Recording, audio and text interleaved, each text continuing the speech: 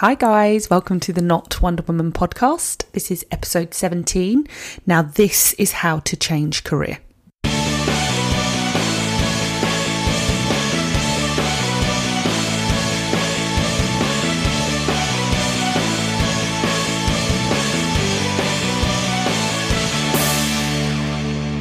Welcome to the Not Wonder Woman podcast. No capes, no superpowers, just hustle. Not Wonder Woman removes the myth of the ladies who, quote, have it all and gives practical insight to help you, the working woman, conquer the world like the boss babes we know you are.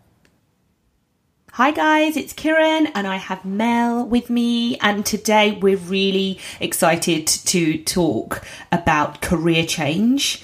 And we have Joanna Dye, who is the founder of Dyewear, which is a brand that's dedicated to performance wear for women, which is, you know, business wear with function. And she's here to talk to us about how she changed career because she is, her background is in banking.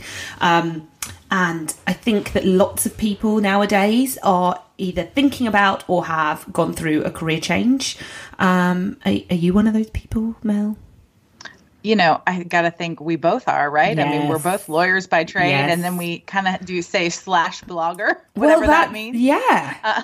Yeah. I'm coming to terms with the slash whatever. That's quite an American thing, isn't it? To be a something slash something slash something. Is it?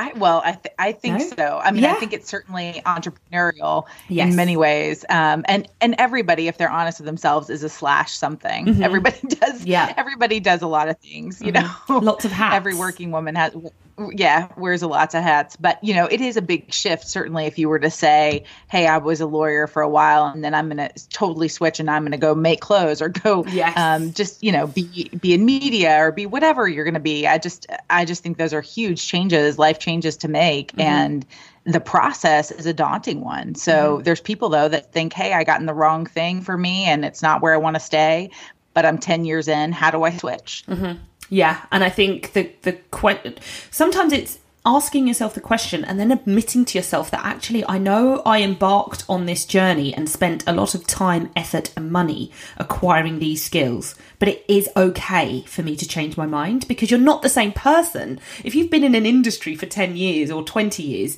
you're not the same person when you first embarked on that journey. So it's totally okay to say, actually, this isn't what I want to do anymore. You're not giving up on your career. You've just changed your mind. You want to do something else. And those skills are infinitely transferable. Absolutely. That's the thing. It's not like you wasted your time. No. I would hate for people to think that the prior career was a waste of time, because there's so many things as a lawyer that have been applicable to me, for example, as a blogger. And you too, right? Yes. We do contracts every day for this stuff and working with brands and people. And and so, you know, that's a skill set I bring to the table that I don't have to worry about. Yeah. Wherein other bloggers may not feel that confident in that. And so for me, that's not the process part of being a blogger that's hardest for me. And so I think that'll be true for anybody who switches careers. They're going to understand another industry better than their counterparts because they've experienced it. So I just think you leverage it. Don't view it as a waste. You view it as something you can leverage. Hi guys, it's Kieran, and today I am talking to Joanna Dye of Dye, which is a company that I've loved and followed on Instagram for quite some time. They do great workwear pieces. I'll let Joanna do an intro to her own brand, but the reason why we have you on the podcast today is because you have a really interesting story that I wanted to share with our listeners about career change. So you came into the fashion industry later on, or as a second career. Yes. And I know that there are a few people that listen, and I certainly get like feedback from listeners and people online about wanting to make a change at some point in their career. So I thought you were the best person to come and talk to us about that. Yeah. Well, thank you so much for having me, Karen. It's so lovely to see you again. Likewise. The career change came at a point when I did turn 30, and looking forward. So I spent 8 years in investment banking at one of the large tier 1 firms. And I was craving something more consumer related, more entrepreneurial and creative. So those were the three pillars that I really wanted to pivot into. But turning 30, when I looked forward at the sort of path going forward in such a big organization. I felt a bit like a cog in a big machine, and especially as a woman in a male-dominated environment, where was I going to be when I was 40? And those questions really made me question where I wanted to take my career. And you only live once, so I thought it's now, or at 40 it's going to be harder. At 50, it's going to be harder, and that was a big aha moment for me. Yeah, that 30 when it happened. I don't think I've actually heard anybody say when I was 30 I made this big decision. Most people are planning a party. Yeah, that's true. That is, I mean, I think like for women 30s, like the age when, you know, you certainly see that divide of like what life was like in your 20s and then what life is like in your 30s. Yeah. It's really interesting that you talk about big corporate, because Marty and I both come from big corporates. She's certainly in big law firms or in-house, and it's very different. It's you do feel like a small cog in a big wheel. Yeah. And if you want to sort of roll your sleeves up and get more involved or have more, I think maybe more, it's not work-life balance, it's make more of an impact. Yes, exactly. Impact. Yeah. That's something that's exact word that I felt like I wasn't having the impact I wanted to. At 30 and going forward, I questioned, will I ever get to the point where I'm maybe this big managing director and running a large team, or will it just be really hard work and that may not come to fruition, or how long will that take? And then I went back to you only live once, so how, you know, make my own path. Yeah, that must have been quite scary. Yes, it was. How did you talk yourself through that? I was afforded the luxury of a little bit of time to figure out what I wanted to do. And within that time, I really got to take a career break. And I think those are important through anyone's career, whether it's a sabbatical or a gardening leave or just taking the time to figure it out. For me, I went off and did creative things. So I started doing watercolors. Nice. I traveled a bit, and when I came back, I enrolled in London College of Fashion. Wow. Initially just curious of, could I even do this idea that I had, and we'll get to that. But curious to see how it would go. And once you're in the creative space, you learn that anything is possible. Anything can be an inspiration that you turn into something else and create something. The design course gave me that confidence. I also ended up doing a pattern cutting course at London College of Fashion. But after the design course, I went and asked my wedding dress designer, Amelia Wickstead. I love this part of your journey. I love it. So firstly, I love that you went back to uni and properly acquired those skills. I love that. But then I love the fact that you went and did an unpaid fashion internship. Yes. I mean, I speak to people that have maybe just graduated who don't want to work unpaid, and I get it. I do get it. Like London or living generally is expensive. Yes. But I do think that there is so much value in just not even just going to get the experience, but just acknowledging that you are at the beginning. Yes. Yeah, exactly. Like carrying down boxes, like building rails, putting them back, doing all the running out to get, I don't know, batteries or like a little checkout machine for an event they were having. Yeah, it was all the little fun things. But in between all of that, I really got to see the inside from a fashion perspective and how a beautiful luxury brand operates from a schedule perspective, from wholesale, retail, production, development, the whole 9 yards, and was able to add value. But from that, I gathered what I needed to know from an industry knowledge perspective to figure out my next steps in setting up the business. Yeah. So how did you sort the internship? Because I'm just touching in, we talk about networking.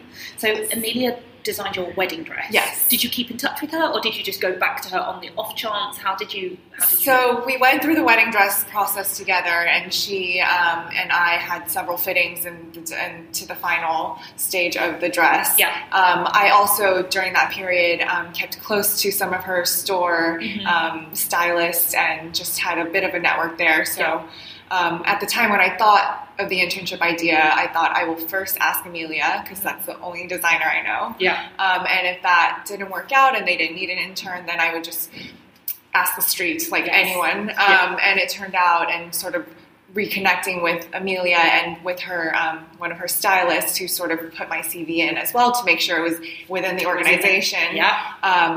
Her then CEO really realized the value of what I was proposing, an 8-year experienced investment banker willing to work for free and help wherever possible within the organization. And it was a pretty easy... an easy sell? An easy sell, yes, exactly. Yes. Yeah. All of these skills. No, I love that. But it's connecting the dots. And for me, that was like, I know one designer. It's probably a far stretch, but I'm going to ask her anyway. Shoot for the stars. Shoot for the stars. Yeah, exactly. No, I really like that. And also, I just... The acknowledgement that there was a lot for you to learn. Yes. Do you think? How did you approach that? Was it daunting? Did you just? It was. I just had to go back to be a sponge all over again, like with anything. And I thought, on the one hand, I could. Some people might think of doing a full fashion degree of maybe from a fashion management and business side, and I just thought I have this many months, I'm going to give myself a crash course and just gather the knowledge I need and go from there. Yes. And so that's what I did instead of going back and having tuition to pay and all of that. Yeah. Okay, so making it work for you at that moment. Yes, right. yeah. So are you able to just give our listeners like a brief overview of the brand you've created? Yes, yeah. Yes. So the idea was inspired by... and I believe a lot of women feel the pain points of dressing for work. A lot of clothes can be incredibly uncomfortable, restrictive in the waistband. Your arms can't really lift up, and we are high-performing women with places to go and people to see, and we needed clothes that really moved at that pace. It was on one of these one-day, same-day work trips where I was dressed in my suit at 4:30. The cab picked me up, flew out to Stockholm, had a day of meetings running around, flew back, and got home at 11 p.m. And on the flight, on the way back, I was sitting in my seat, and I thought, why doesn't this feel like yoga? And can it look like a power suit? In my mind, and this is years now since this athleisure trend has now been, it's not a trend anymore, it's permanent. Yes. And I thought the fabric exists. There's a gap in the market. No one has attempted to use this type of fabric technology that's 4-way stretch, breathable, wrinkle resistant, machine washable, all these things. In workwear to the full extent of it. And that was the idea for me. So Dye is a digitally native direct-to-consumer brand that is combining technical fabrics with performance and tailoring. And we do it in a way that, at our ethos, I want to empower women because comfort is confidence, and we need that confidence to really empower us, especially in a lot of male-dominated industries. And to do all of this in a supply chain that is ethical and sustainable and eco-friendly. I love that. So I have actually worn some of your clothes. They do feel like yoga. They do feel like you are very relaxed. The fabrics are gorgeous, and you guys are the only brand that's doing something like this. Yeah. Definitely. So to our listeners who have not checked out Dye, please have a look. And so we actually sat in Joanna's studio, which is a studio and pop-up store. Yeah, it's a showroom. Yes. Showroom, yes. And it looks lovely. I can see the current collection. It's just really modern, but still works for every environment, and I really love the sizing. So your size range is from 6 to 16. 6 to 16. And if I may, one thing I learned when I was working with Amelia and understanding a luxury supply chain, we produce in smaller batches that meet demand as best as possible. But we also are using luxury factories around the EU. Right. But being direct to consumer means that we're bypassing the middleman, and our pieces retail for $95 to $395 pounds, whereas it could be triple the price for some of the brands that our factories work for. Right. At Selfridges or Net-a-Porter. Okay. No, that is really good to know. So I think one of the reasons why I got you on the podcast is the career change journey, the brand itself, because I think it's amazing. I love that you kind of did this on your own. Yeah. I know you're married, so you have the support of your husband, but you didn't get funding. You self-funded the first collection. Correct. So I just touched on it may have been scary to sort of start again, but what is it like to put all of your money into something that isn't yet tried and tested? You're just kind of, I'm assuming you would have, justified it all in your mind, which of course you did. Yeah. But what is that like? Yeah. I was really conservative in my financial approach. Mm-hmm. So I set aside a small quantum to launch. I set aside so £30,000, mm-hmm. which is for a business of a product, business to start, have a website, have the photo shoot, have the branding, mm-hmm. have the model, have prototype, like everything. Mm-hmm. That's sort of, yes. But for me, I launched with just samples. So it was 8 styles, 5 dresses, and I almost didn't do the suit. Thank God I did, because that's been the best seller and mm-hmm. the strongest piece in the collection. And when I didn't make production immediately. Right. I did trunk shows initially with my network in 1 Degree within London and New York, and I thought, if no one's willing to pre-order, I don't have a viable idea in the market. Right. And that was a test. That was a test, and with people pre-ordering, that is paying up front to be able to fund part of the production and the raw materials in the first instance. Okay. It was very fortuitous that through people coming to these trunk shows, word got to initially a columnist at the Times. And she published an article saying, "I've found the perfect trousers."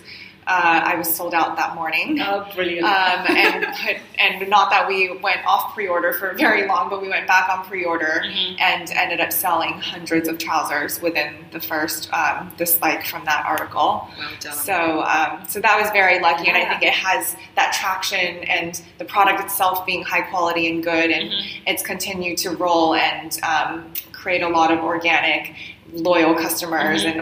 and word of mouth exposure for us. So who is a Dye woman? Who are you looking? Who are you making your clothes for? So it is the woman who is in some capacity professional. Whether it's initially I thought the finance, consulting, or legal mm-hmm. women, but actually it's way more than that. Yeah. We have amazingly inspiring doctors, nonprofit executives, mm-hmm. Police officers. Just the whole spectrum of anyone who needs to look smart and has a demanding job. Yeah. I think comfort is universal from an age perspective. So anywhere from 25 to 65 plus mm-hmm. are the women who are coming to us and needing this convenience factor and travel well factor. Mm-hmm. And so anyone who's just an inspiring woman is the go-to. Great. So I've come to hear you speak with Alyssa. That's it, Alyssa. Sorry, FT. Sorry, Alyssa. And she asked you how your husband felt about you having this big career change. And as much as I love the question, I'm not suggesting that we should be, necessarily seeking the approval. Yes, just out of interest. Yeah. Because I've done the same. I've just made a leap from being an employed person to a freelance person, and it's a conversation that you have to have. Yeah. So what was his what did he have to say? So he is he's very sort of black and white. Mm-hmm. Risk sort of conservative on that sense. So I think this was quite a big change and a big risk for us as a family. Mm-hmm. And he doesn't have very much interest in fashion at all. Right. When I was going through the entire months of setting up and creating everything before launch, mm-hmm. he did not give me feedback at all. Okay. So he opened the launch email just like everyone else. I love that. On the couch. Can find out via email. And we lived together. But yes, he was on the couch. Mm-hmm. He got up from his mobile phone. He said, "Website looks good. The chances are that you will fail." Oh man. Which is a statistically true fact. I mean, he's giving you the fact. But I'm like, Thanks, love. Thanks, babe. Yeah, thanks, babe. So supportive. Yes. And I think that's still, to this day, one of the funniest things I think in the experience. But it definitely holds me accountable to, or if I want that voice of reason, or here's the truth, is this too risky? Yes. There's the mirror right back at me, and I think that is a good balance. That is a good balance. You need somebody who's not just gonna. You need the person who's going to tell you as it is. You know, the realist.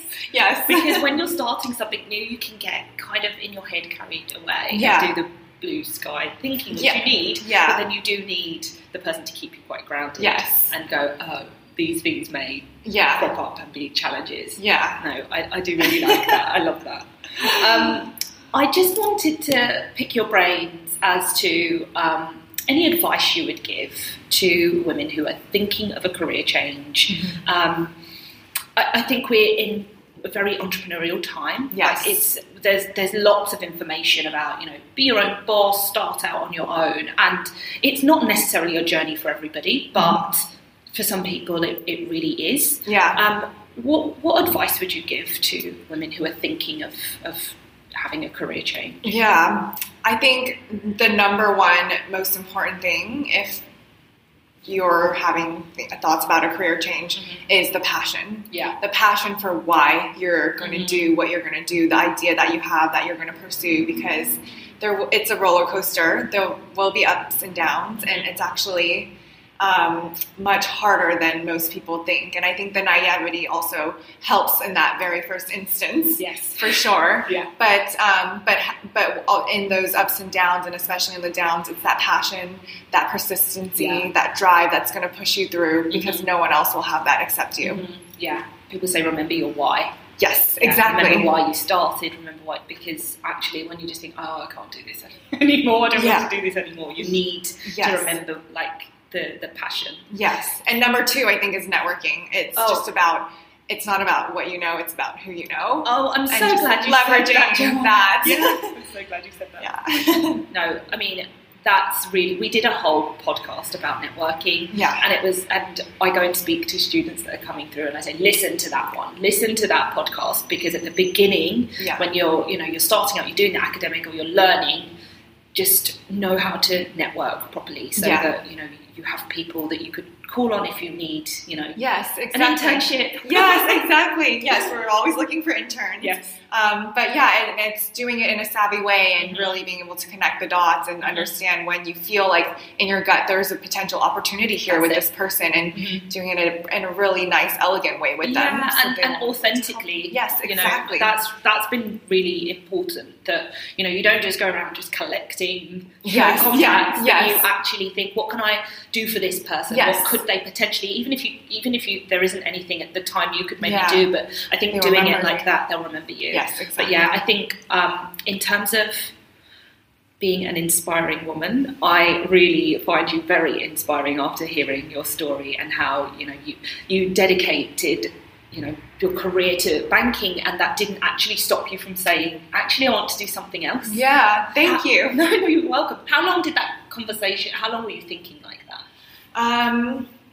I think it was leading up to the entire year, not with a substantial idea or I'm going to jump ship now, but there was this desire within me to do something more consumer related and more relatable and creative. And I think it probably has also to do with the era of Instagram and seeing what's out there and people being able to achieve in a much democratized, flatter platform. Like anyone can express themselves and add value and create something.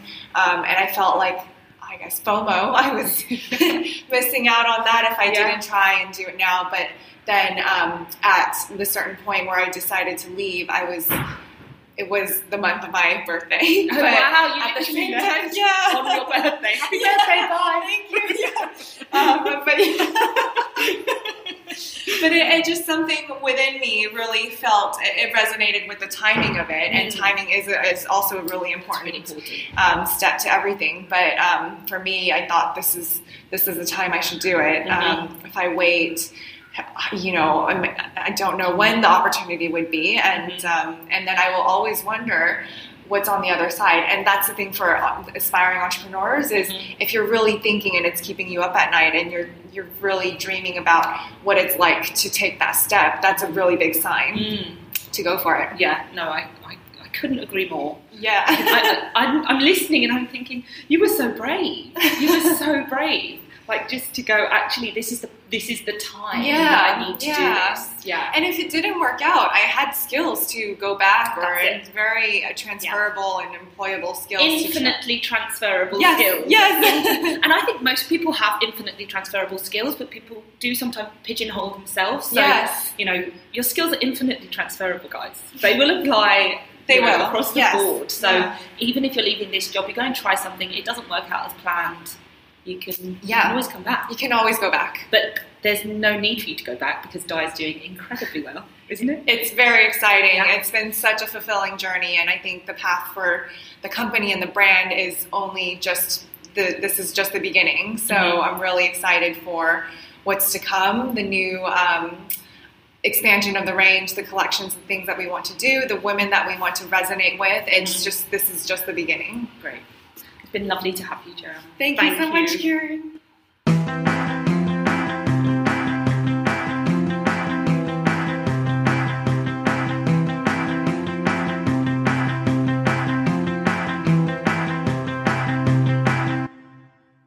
This episode is generously sponsored by Blonde Biscotti Coffee and Biscotti Bar in the heart of Houston, Texas. They are proud to serve third wave coffee and soft baked biscotti. BlondeBiscotti.com.